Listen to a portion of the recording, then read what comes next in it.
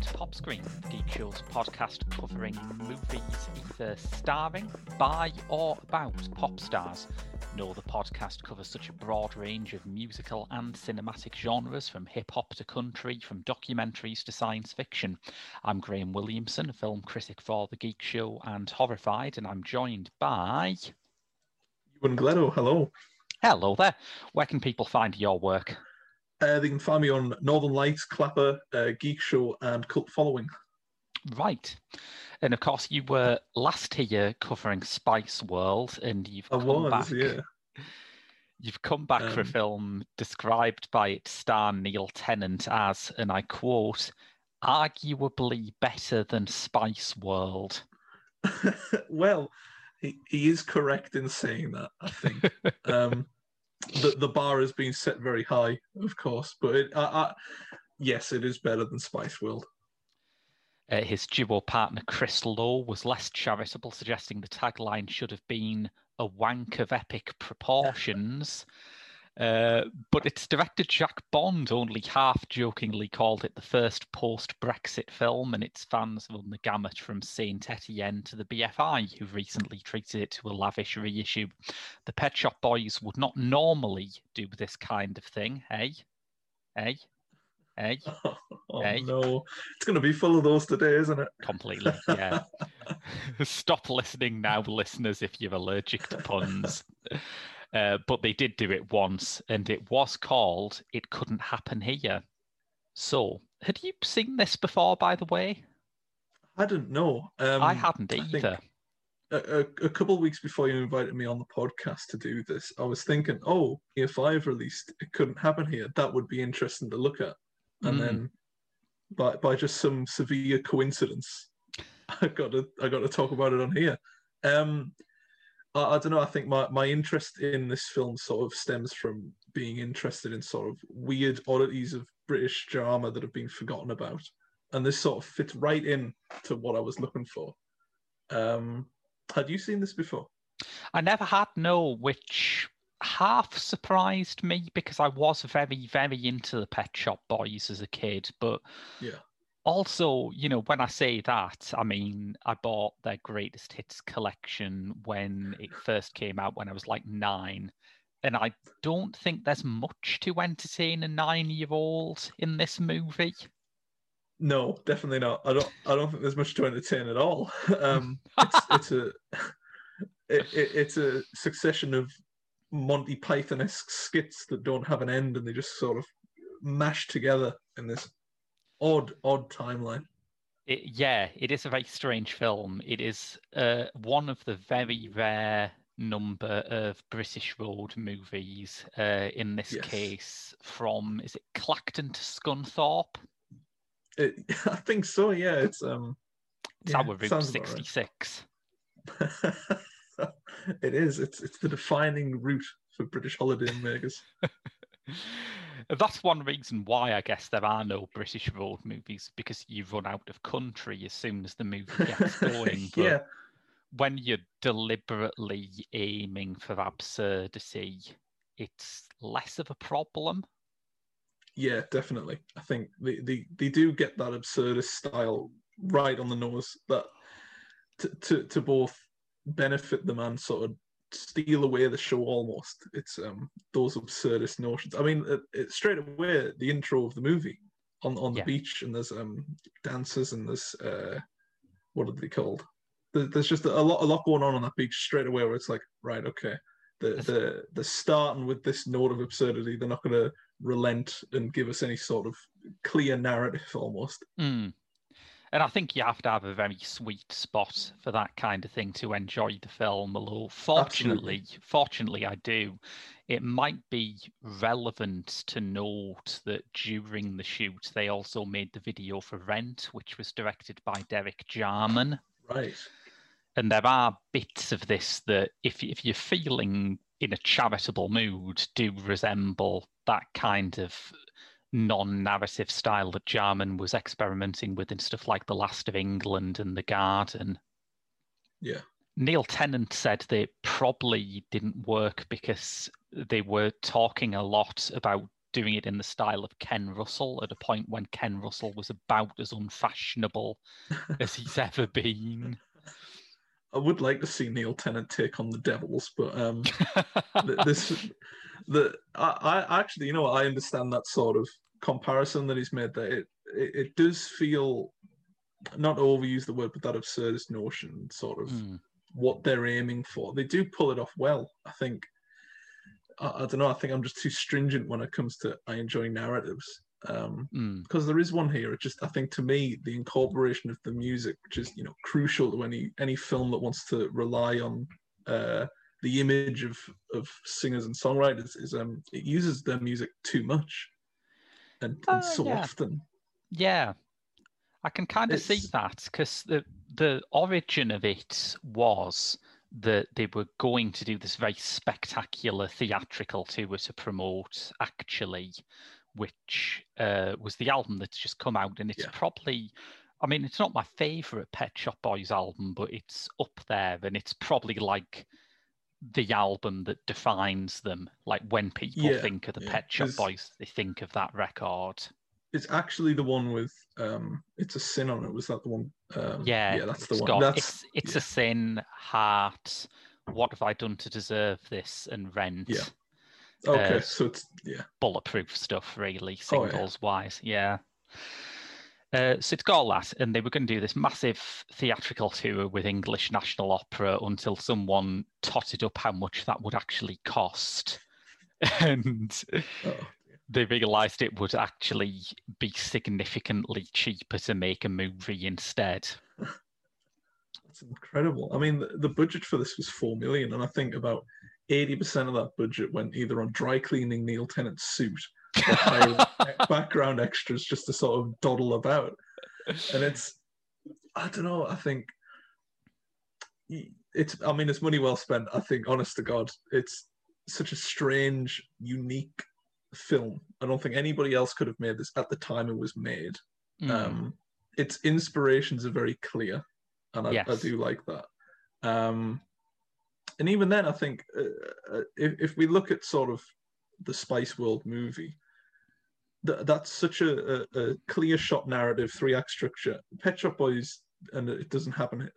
What's it called? I can't even remember the name of it. It couldn't happen here. Couldn't happen here. Yeah. It doesn't have that narrative structure. It's just sort of, here's a presentation of all our great songs set to the backdrop of a couple of weird scenes. And I do appreciate that. I think I appreciate it more than I enjoyed it. But going back to what I said about the Spice World movie, is it's nice to see something different done with the sort of pop image that the Pet Shop Boys had at the time, because this released in 88, wasn't it? Yeah, 88. So around that time, they're pretty popular. Yeah, it's what Tennis has this lovely phrase where he says every pop band has an imperial phase. And even if you're big forever, you only get one period where you are absolutely the hottest thing. And this was definitely their imperial phase. Oh, absolutely. Because after this, it was, what did they do? They did... It was Introspective after this. That's the one, yes. Yeah. Which is a good album, but it's kind of... It already feels like they're thinking, 3-minute pop songs are a bit easy, aren't they? Can we do something else? Which is a good way, a good perspective to have for as an artist, where it's, you know, we know how to do pop songs, we know how to be popular, but we want to make a different brand of music or a different bit of interest. And I think I listened to, I think it was Yes before coming on the podcast today, and that's a very good album. Yeah. It's far removed from this sort of pop, but it's got the same, you know, stylish choices and lyrical style. I think it's very different of when they were at this point in their career. I don't think they would have gotten a movie out of the songs on Yes. Well, Yes is interesting because they did it with... That's the one they did with the Xenomania, isn't it? It's got Love Etc. I think so, yeah. And that was at the point where, again, Xenomania were in their imperial phase. They were Girls Aloud, regular producers. They defined what that era of mainstream pop sounded like. So it's going back to that kind of actually ethos, that kind of 3-minute pop ethos, but as an older person who knows how to pull the levers and has seen the inside of the business.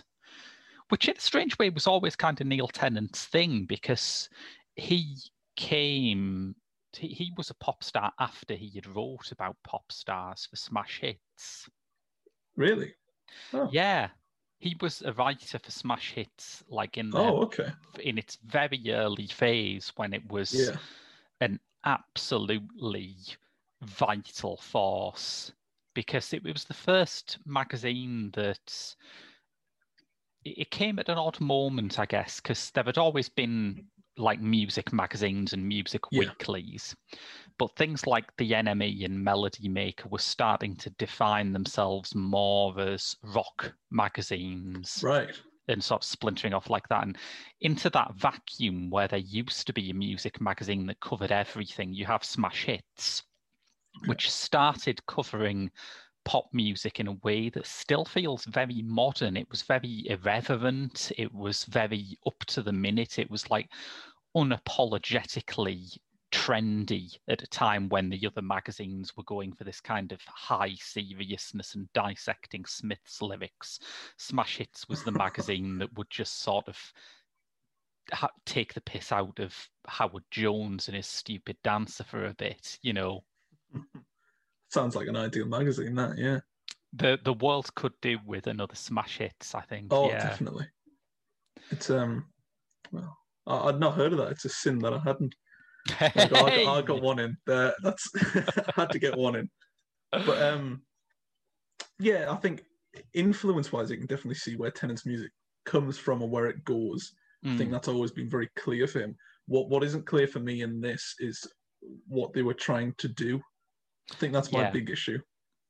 I think you have a point where you say that the music and the movie do not mesh harmoniously, because part of what the movie is doing, and one of the connecting threads of it is about that kind of the shabby end of British heritage. You know, it starts off with Neil Tennant buying some seaside postcards, and that's very much the world it operates in. Yeah. And although I think the Pet Shop Boys are about that lyrically, you know, something like Suburbia, which plays in here, is very keyed into it. Yes, definitely, yeah. It's quite weird to hear this kind of big, brash, shiny 80s synth pop playing over footage of like a rainy weekend in Clacton. That's quite odd. It's very jarring at times. You know, it's when the film opens on that sort of dark beach and it pulls back, and I think it's I'm not sure what song was playing at that point. I think it might have been It Couldn't Happen Here. It was, when the camera pulls out, and it's just sort of so odd. And then Neil Tennant's on a bicycle, and then he buys some postcards, and it's sort of he's going through the routine you would on a holiday in Clacton, but set to songs that feel more akin to, you know, nightclubs and sort of pop synth vibes. I think it doesn't gel well, but I think that's intentional. I do think that's no mistake. They weren't in the editing studio and thought, oh well, this West End Girls doesn't really fit with Clacton, does it? I don't know what we're going to do here. But no, I think it's there's the scene in the restaurant or the bed and breakfast with Barbara Windsor. Yeah. And that just confused me. I don't know if they were trying to do a bit of like slapstick comedy there with the giant suitcase and then the big breakfast, or if it's just sort of a commentary on seaside resorts. I'm not sure. I'm glad you mentioned Barbara Windsor, because it is a really interesting use of her. And obviously she died in just about a month ago as we record this. Yeah. And I understand why her obituaries were dominated by Carry On and EastEnders. You know, I get that. Yeah. But in the 80s, people forget that she was actually doing some quite adventurous things. She was in Comrades, the Bill Douglas film about the Tolpuddle Martyrs, which is... Oh. I mean, that is quite some way from Carry On Camping. Yeah. I mean, this even feels like part of that. Yeah. Because I think it uses her screen persona very well. Like, there are interludes of sort of brash knockabout comedy with her, and she does play a kind of working class maternal figure that you would associate with a soap Yeah. run. It's just in a really different context that I found kind of invigorating. There just aren't enough British films, I think, take national icons and do something unexpected with them, in my opinion. You're right. I'd agree with that. There's not many films that can say, "Oh, we had Barbara Windsor, but she wasn't just playing, cannon fodder comedy for Carry On." It was sort of a genuine role that represents something here, and I think it's definitely really well done, and especially later on in the film when they're singing "What Have I Done to Deserve This?" and Neil Tennant's in the phone box and he contrasted with her on the phone. I think that's a really good scene, and I've not seen much from Barbara Windsor, but I couldn't think of any scene where she sort of shows that level as a performer. No, As I she would does I would there. agree with that. Yeah, and I don't think there were many films that would even give No, her the chance, to be honest. But which is a shame because here she does show that she can operate on that next level, the next step up that yeah, all the comedy actors of today are sort of clamoring to. mm. I don't know. She's not in the film that much though. Apart from that scene in the bed and breakfast, there wasn't any. There's another one which again riffs off her kind of Carry On image, but you know the scene where they're at the seaside and they have the peep show. You put a Oh I think yes, that's the yeah, It's a Sin scene, isn't it? That's where they do It's a yes, Sin. yeah. Yeah, she's the French maid in that. Right, okay. Because a lot of the cast members, supporting wise, do play more than one role, don't they? Yeah, Um, and Gareth I don't know if that's Hunt just. is the he's the clown, the sort of irritating joker guy in the bed and breakfast, and he's also a salesman. Yes. There's Joss Ackland who plays a blind priest and a serial killer. Wow, that's Joss quite a Ackland double. is fantastic in this film, I think. Yes. I think as utilizing the performance does it very well. I think Yeah. they think, we've got X amount of cast members and X amount of roles to fill. We'll just put these people here and, dress them up a bit differently. And I think it does work. It adds sort of a homely layer to it where it's a seaside resort, it's a small town. Everyone's sort of cropping up everywhere, but as different people. Yeah, and I think it also adds a kind of not a structure because it's a surrealist road movie, and that's two things where structure is kind of hard to do, but it gives a sense of cohesion to it that otherwise wouldn't be there. Yeah. I think what little cohesion you can get from this film is in the cast members and how they sort of appear from time to time, especially Neil Tennant and Chris Lowe appear in the same costume the entire way through. Yeah. The biggest surprise for me, the thing that struck me immediately, is Neil Tennant's a pretty decent actor, isn't he? Oh, he's not bad. Like, genuinely, I guess that's in part because he's a performer. And I think most, I'm not saying all, because there are some. No, I think that there are people who were very good behind a microphone on stage, but you put them in front of a camera and they just don't have it. They fall to pieces, yeah. I think Tennant, and especially Lowe, who sort of, compared to his on-stage persona, is just the man at the keyboard, not saying a word, but has funny hats. Yes. He does very well in an actual speaking role. I think that's the first time I've ever heard him speak. But no, the two of them are really good. Really good performances from both of them. I think that's the most important part of It Couldn't Happen Here. The central protagonists and the singers themselves are quite good. Yeah. Which is more than could be said for Spice World. Yes. More than can be said for like about 98% of films Madonna's done. Yeah, I suppose so. That's quite true. But yeah, they're really good. At the core of this, there are two good performances surrounded by supporting actors that are quite good, like Barbara Windsor, like Joss Ackland. I think for me, it's either the script or the direction that doesn't quite work. And I'm not sure. I don't think it's the direction, actually, because some of the scenes are very nicely done. It does look incredibly stylish. Yeah. Yeah. It's the scene when they're on the pier at the fun fair and the use of the mirrors. It looks marvelous. It looks really, really well done. But then you have a scene where it's just quite static, and and the tone shifts so violently and quickly that it just feels a bit out of place. I mean, purely visually, I have a great soft spot for the bit with Joss Ackland and his school kids raising the crucifix on the beach, because that was incredible. It looks like a KLF video, but at a point where the KLF hadn't worked out who they were supposed to be yet. It's so ahead of its time. I think that, well, I mean, that's probably the reason they used it on the poster for the film. It's just, I think that's probably... It's ironic, really, that the most defining part of the Pet Shop Boys movie doesn't have the Pet Shop Boys in it. It's Joss Ackland dressed as a blind vicar on a pier with some children.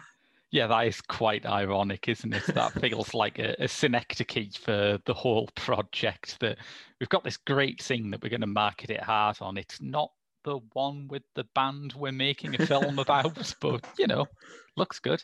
It works. It does look good, and I think that's consistency throughout, that the film does look good.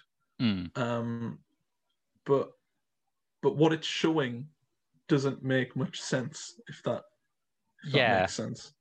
And I am kind of fond of films like this. I think every reference point that I've mentioned, whether it's Jarman or Russell or whoever, is something that I am basically pretty wild on. So I enjoyed it a lot. I think even for my tastes, the problem with doing a non-narrative film is it's hard to make it feel like it ends rather than just stops. And this does feel like it just stops. That was my big problem. It's not sudden, but it definitely feels as if it's trying to lead into some sort of closure when it really doesn't need it. It opens rather randomly. Why not close on something just as equally open-ended? Yeah, I think it doesn't stick the landing, but individually, I find most of the scenes pretty delightful. I never thought I'd see Chris Lowe throw a plate of eggs at Barbara Windsor. That's an experience I've had now. I think that's... Chris Lowe has possibly some of the best scenes in the film. He's got the packing the giant suitcase, he throws the eggs at Barbara Windsor, and then he sort of just... I think it's Neil Tennant that gets the brunt of the ventriloquist scene. But, yes! Which is just so oddly fascinating that it works as its own little skit or concept, where it's just Neil Tennant and Chris Lowe laughing at a man dining with a ventriloquist dummy who begins musing on philosophies. Yeah, the ventriloquist dummy has like a long monologue about the nature of linear time, which feels like it got lost on the way to an Alan Moore comic. It's a very, even by the standards of this film, that is a very strange moment. It's full of strange moments, and I think more than a few of them are very endearing and rather likable. There are scenes where they just plonk us into something and think, this might work. Who knows? Yeah. And then whenever inevitably they do kind of work, it is sort of, that's a pocket of nice content there. It feels not... Obviously, it's not structured. It's not got any sort of narrative purpose, but there are moments within that are sort of skit-based, where it sort of feels like a sketch. It would be more akin to sort of a short burst of energy that could start and end there, rather than be connected with all these different other scenes. Yeah. Like that scene with the ventriloquist, that could be just sort of contained without really any effect on the story. Well, the scene I mentioned earlier with Joss Ackland as the serial killer in the back of their car is very similar to a Peter Cook and Dudley Moore sketch called Mini Drama, where I think it's reversed in that one. It's Cook's like a peer of the realm who hitches a lift with a cabbie played by Moore, who turns out to be a serial killer. But the tone of it is very similar, and I did wonder whether that was like a conscious influence there. It seems like one. I think Jack Bond's direction is full of unconscious... what's the word? Unconscious inspiration.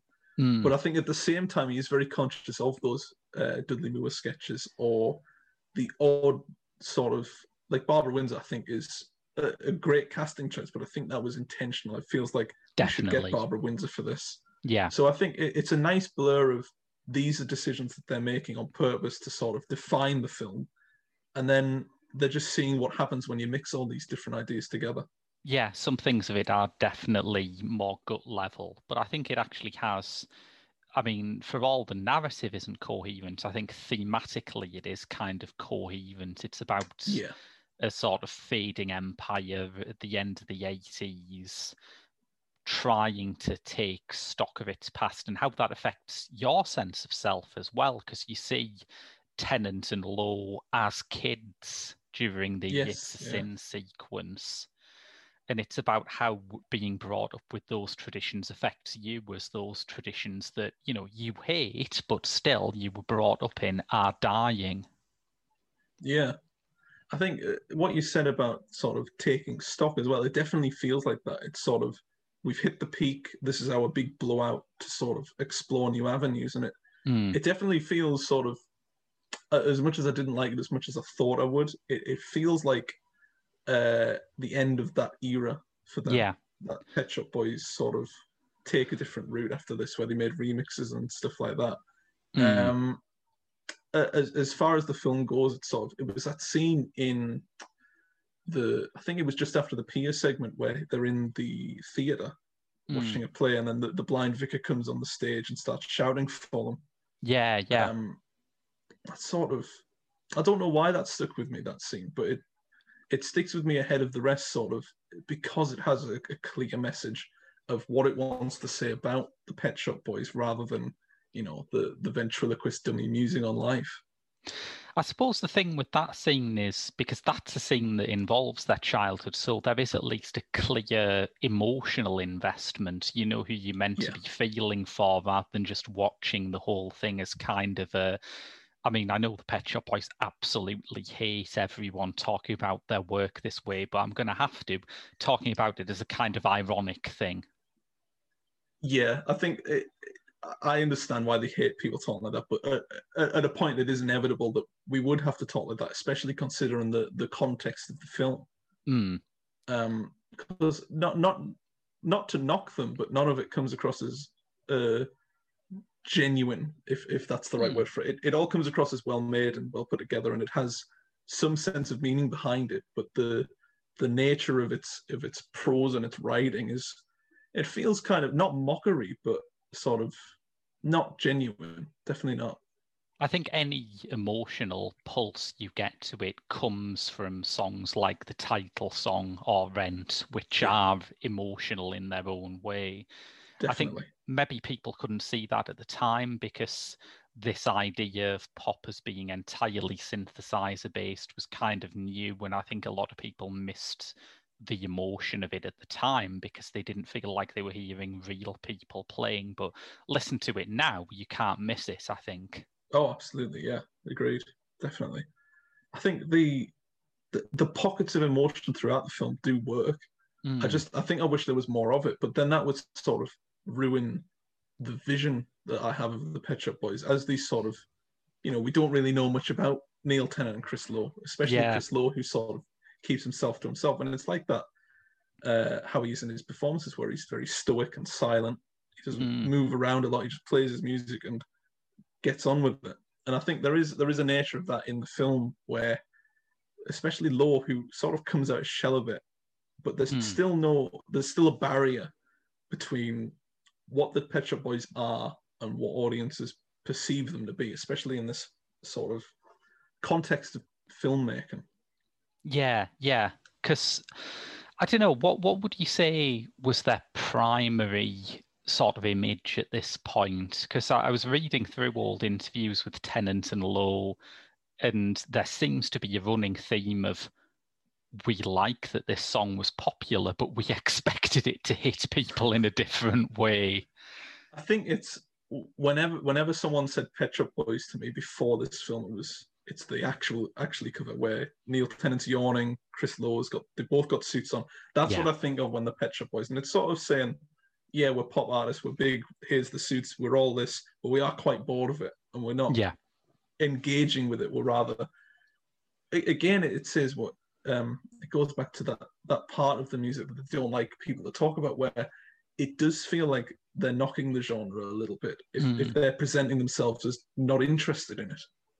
And I think that sort of goes back to Neil Tennant's journalist years as well. Like, Chris Lowe is a really intelligent, opinionated guy, but part of his like public persona is obviously based on this idea of wouldn't it be great if pop stars just didn't talk, rather than talk shit all the time. It is a vast improvement for him to say very little.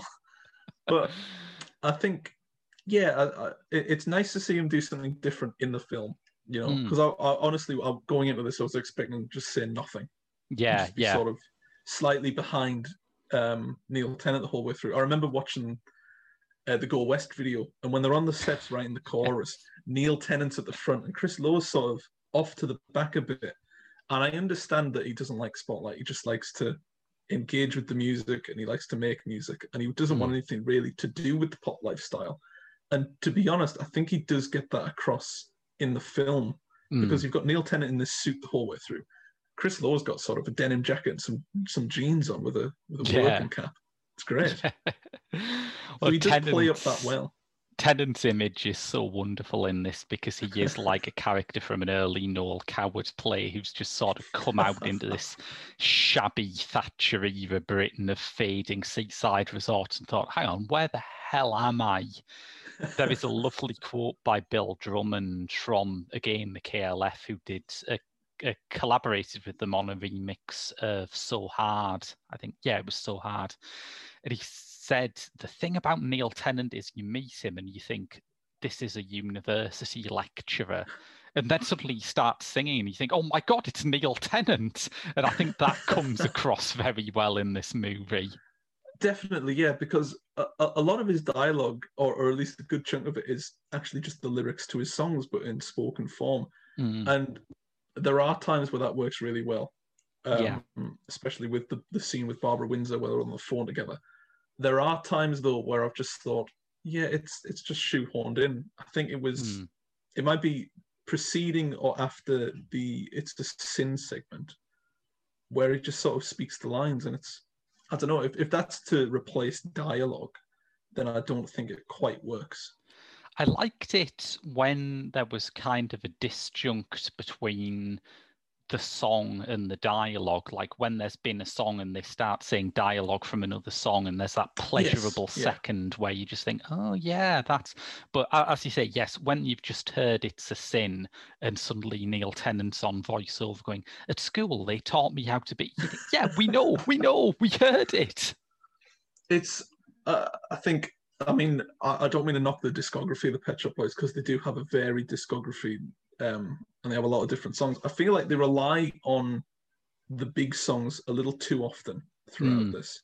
I think It's a Sin used quite a lot, and it couldn't happen here because it's the title track. I think it opens the film, it's used halfway through, and it might close the film as well. It feels not overutilized, because obviously at this point in time, they're new artists. They've got a couple hit songs and have a very stringent repertoire to work with, but I think a bit more variety. They could have cut deeper. Nice. It's quite weird, because at the time when actually came out, like, maybe this is why it isn't in the film, but every single like fashion show or consumer affairs show or anything like that was using the song Shopping as their backing music, and you thought, you haven't listened to the lyrics of that, have you? I think it's a testament to their abilities to craft sort of pop songs, though, where it does have an underlying message underneath it, much like the film does at times. But people are just taking it at face value. Oh, he's made a song about shopping. Great. Yeah. And that's it. But there's so much more to it than that. And I think it comes across well, where I've probably missed quite a lot of the underlying subtext of the film, because I'm so focused on the message and the image that's brought into the film. I'm more focused on Jack Bond's direction and what he's presenting rather than what it's meant to define. Well, we've mentioned Jack Bond a few times, so I think we should sort of dive into him and how he came to be Yes. attached to this project, because his history, he collaborated with, I think it was Jane Arden, who was a very, very underground experimental filmmaker in the 70s, but that wasn't what brought him on board. After he did the films with Arden, he was taken on board the South Bank show, which at the time was like the premium arts show on television. And he made documentaries about people like Salvador Dali. And I'm a huge Patricia Highsmith fan, and Jack Bond's Patricia Highsmith documentary is cherished in that fandom. It's really significant. Yeah. But the thing that the Pet Shop Boys had seen of his was a South Bank show about Roald Dahl, where it interviewed Dahl, who was still alive at that time, but also had him like meeting and interacting with characters from Matilda and Charlie and the Chocolate Factory. And so the concept of it was basically to do that with the Pet Shop Boys, to take characters who could exist in a song like Suburbia or Let's Make Lots of Money and have them actually meet Neil Tennant and Chris Lowe. See, that's really good. I like that concept, and the reasoning behind bringing Jack Bond in there is it's perfectly sound and it's reasonable. But I'm dubious as to how much of that they get away with. I think one of the things that maybe muddies it is that it also kind of has that sort of seaside postcard quality and that end of the pier stuff, which is, I think it's interesting, and I think it's an interesting statement on late 80s Britain, but purely in terms of expressing that concept, it is not native to Tennant and Lowe's work, I think. Yeah. It definitely shows in the soundtrack. I think I hate to keep coming back to that because that is probably the strongest part of the film, but I think it's also the least utilized, in the sense that the quality isn't quite there for how it presents the soundtrack. I think sometimes, and I'm going to bring up that dread word again, sometimes the songs appear to be used ironically, like the Always on My Mind sequence, which is done with Joss Ackland's Serial Killer. And it's not a natural location for like what at that time was probably the one unironic love song that they'd done. Yeah, it's just, it feels out of place, but I suppose what's the alternative if they were really set on using that song? There's nowhere else it could fit in. Yeah, and they probably had to, because it had just been such a massive hit, and it is. I think they just about get away with it. Yeah, definitely. I think there's definite comedy to be had, seeing a murder in the back of a cab while Neil Tennant mouths the words to possibly their most popular song. Yeah, and then I don't know. I think it either needs to go further with its intentions of sort of this weird mixture of comedy and musical, or it needs to find some common ground and just set itself on the right track. Yeah. And, I kind of liked that jumble, but I have to keep adding the disclaimer that I am a sucker for this kind of sort of mixture of cinema du look and surrealism that we're talking about here, I guess. It's one of those things with British films of the 80s, I always find they can get so much out of a small budget. It always reminds me of something Neil Jordan said about doing The Company of Wolves, where he'd just come off making Angel, which was made for no money, and this was his second film, and he got $2 million for it, and he was running around the set thinking, $2 million? We can do anything with $2 million, while all of the set hands were thinking, what? We had Return of the Jedi in last week. What the hell's he talking about? Well, it's interesting that you bring up the budget, because I think It Couldn't Happen Here was made on $4 million or thereabouts, and the actual, the quantity they get, the variety of sets and characters for $4 million is very good. Yeah, absolutely. It does well to use it. Yeah. I mean, the airplane scene is really terrific. It looks gorgeous. Yeah. I think a benefit of that is sort of, they don't really need to pay much for the song licensing, because the musicians are involved. So a lot of that budget restraint goes to, a bit of extra costume here or a ventriloquist puppet there. And you've got, you don't have to pay many cast members because you keep reusing people in different roles. Yeah. It's a very smart way of managing the budget. Yeah. I think it's one of those films where it is all on screen. Yeah, definitely. Yeah, that guy in the airplane, by the way, is Neil Dixon, and it's kind of a cheeky casting choice because he had I can't remember what the film was called. It's one of those films with a ridiculous subtitle, but he'd been in like a reboot of Biggles, which tried to bring it up to date with time travel, and it absolutely tanked.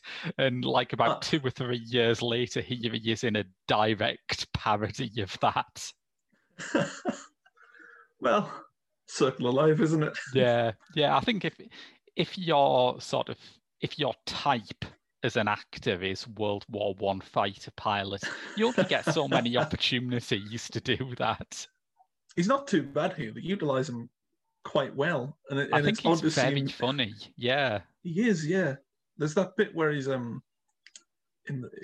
it him they're staring at in the restaurant, or is it the they're staring at him. He's just sort of not shifty eye, but very uncontrollably uncomfortable. And that afterwards, one of the things that like drives him mad afterwards is that he's going over what the ventriloquist's dummy is saying, and he's furious about it. The dummy's a damn existentialist. That's possibly the best line in the film. Yes, it's just so out of the blue, and it's just a nice subplot. It's got a nice closed end, which obviously we said for the film as a whole isn't something it should have had. But as that little subplot sort of starts and ends within scenes of each other, it's just a very nice little distraction. Do you think that could have worked better if they'd moved it to the end? I'm thinking about how that scene resolves itself, and I'm thinking, all right, it's not exactly an ending still, but I'm watching stuff get shot and blown up, and I suppose there's something climatic about that. Yeah. I think if Jack Bond had panned the camera up on a nice golden meadow near the seaside, and he turns the camera and there's a World War I fighter pilot, and the only line he says is, "That dummy's an existentialist," and then just have a nice fade to black. Perfect. It would have been magical. Yeah. And then an explosion for good measure. And nobody's perfect for the 80s. I think it's such a strange mixed bag. The songs are great, cast are great. I just think it lacks some sense of direction, and that's not a bad thing for Jack Bond. I don't mean to speak ill of him, because his direction here is nice. He makes a lot of good scenes. He makes a lot of interesting little points, but I don't think there's enough detail in them. He presents, like the cafe scene is probably the best scene with the ventriloquist and the World War I fighter pilot. There's no details in the background that are just sort of on that wavelength of weird or zany or wacky that are presented in the forefront. So you've got the World War I fighter pilot thinking of a dummy's existentialist crisis, but some of that might come across better if it's just sort of a throwaway scene, or if it's not mentioned but it appears. If that makes any sense. Yeah, I think it's one of those things where I can see the flaws in it, but I can't really understand how you'd address them without spoiling what the film is. No, I understand that. It's a very difficult film to manage, because at the same time there is a lot to manage. It's subsequently nothing. It's an odd one to sort of deal with, but that was sort of the Pet Shop Boys' image at the time was, we come across as having nothing to us, but if you actually listen to the lyrics and dissect them, there is quite a lot of subtext. Yeah, and I think maybe their problem was that they were too subtle for the 80s as a decade, which is just a blunderbuss decade. What's that? Is it Love Comes Quickly, where it's got that picture on the sleeve of Chris Lowe with a baseball cap on? It just says boy I on the think front. I think so. Yeah.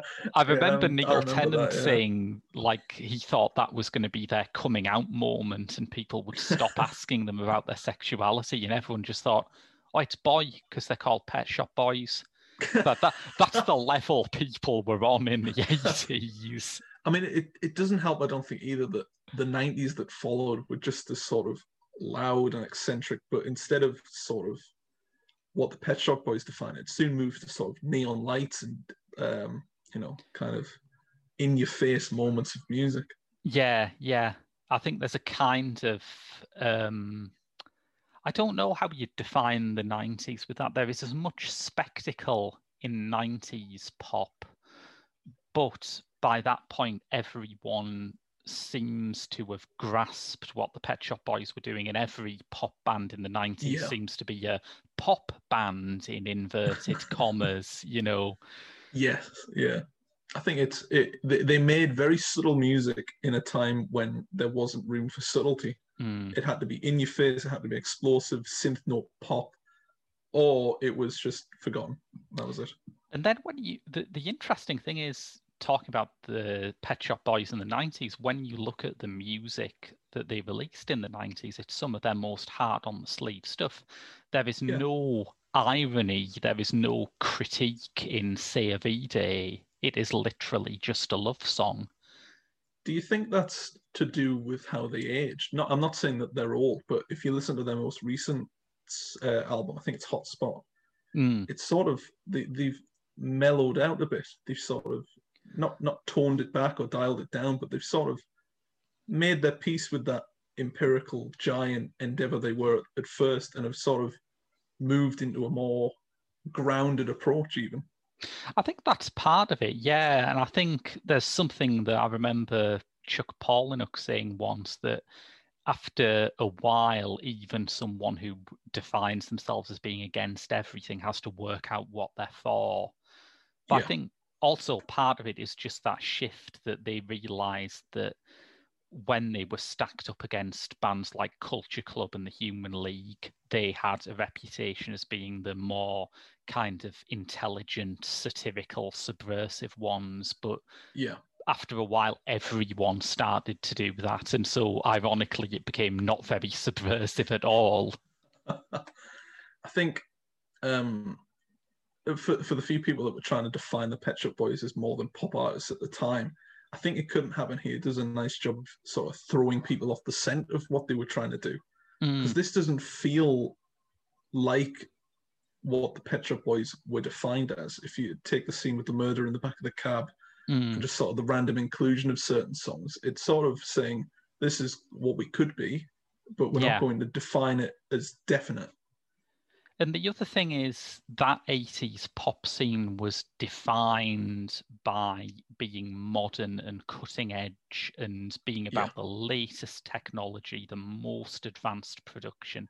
And of course, the Pet Shop Boys always had that. They were working with producers like Trevor Horn and Harold Faltermeyer, who, were really capable of introducing a level of technology into commercial popular music. But the film isn't about that. The film is kind of downbeat and archaic and shabby in a way that I think is interesting. I don't think any other pop band of their generation would do this. Like, maybe if the Smiths had made a movie, it would be quite similar to this, I think. But yeah, definitely. I think the Pet Shop Boys were positioned very differently to the Smiths at that point. Yeah. It's quite a delicate position to be in as well. You've got expectations from a mass audience saying we want more pop sounding music, but then critics were starting to sort of dig their claws in and say, well, it could mean this, it could mean this. So I think the only solution that they had at the time was to blow it all up with a film like this. Yeah, yeah. And I think it is such a dangerous time for a pop star, that moment when the critics start to get into you, because when you like a band and everyone else thinks they're dumb, but you think they're clever, that is wonderful. That is like a secret handshake. I was slightly too young for them when they started out, but I imagine part of the beauty of being a Pet Shop Boys fan in that very early age was that you are the people who actually understand the lyrics to shopping, you know. And it's not as if it's, I mean, if you just listen to music as a sort of, I like the sound of this, it doesn't matter about the lyrics and what they're saying.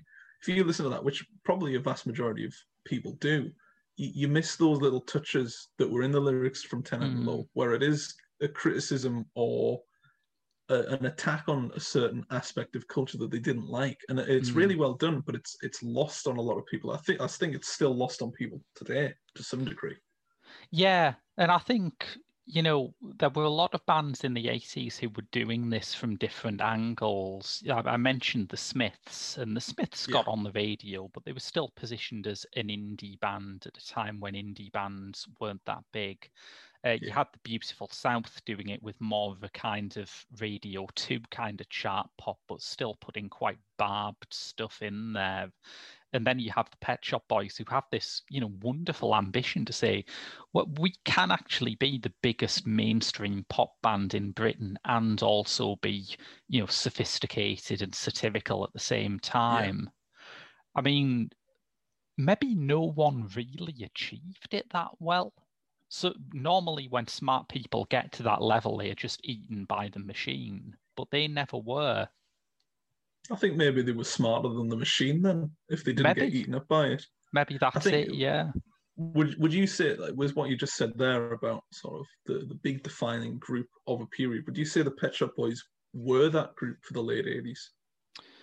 Yeah, I would say so. I mean, when they started off, they had a lot of competition from the tail end of that new romantic era. Who were doing similar kind of stuff, but that fizzled out quite soon after the Pet Shop Boys came around. And I think they quickly proved that they could absorb influences from things like acid house and, you know, even hip hop to an extent that other British bands of their generation didn't really understand. Yeah, I think I'd agree with that. Yeah, I think, because even now, if you say, oh, name a couple of British pop bands from the 80s, Pet Shop Boys is probably going to be one of them. Yeah, that'll come up with a lot of people. Yeah, they've definitely cemented their legacy. I'm wondering how many people that could say, oh, Pet Shop Boys are good, I Like It's a Sin or West End Girls. How many of them are going to say, oh, have you seen It Couldn't Happen Here? I'm not sure what it does for their legacy as a pop group. It feels like it checks a box of they've done a film. Yeah, it didn't dent their career, but I think that's largely because no one saw it, you know.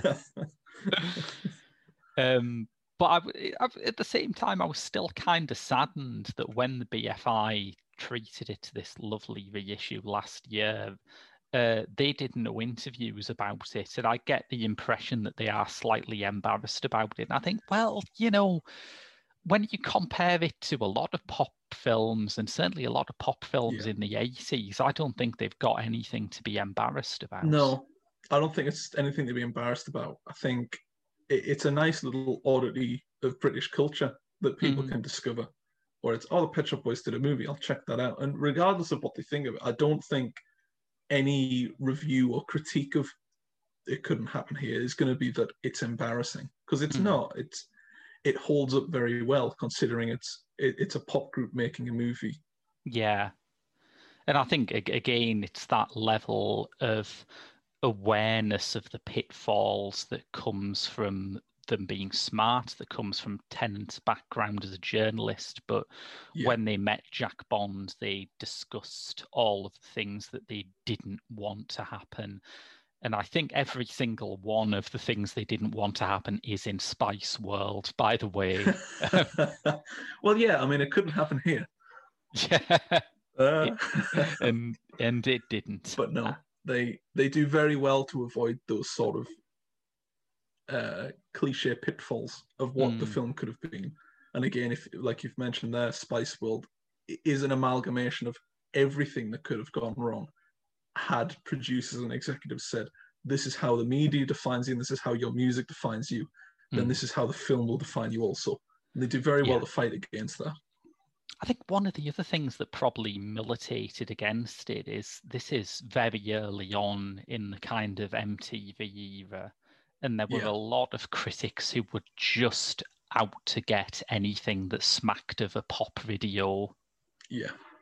Yeah, it was a form that it seemed to be getting bigger and bigger, but without gaining respect in the interim. You hadn't had that period in the 90s where directors like Spike Jonze and Mark Romanek come up making pop videos and people think, oh, better take this seriously.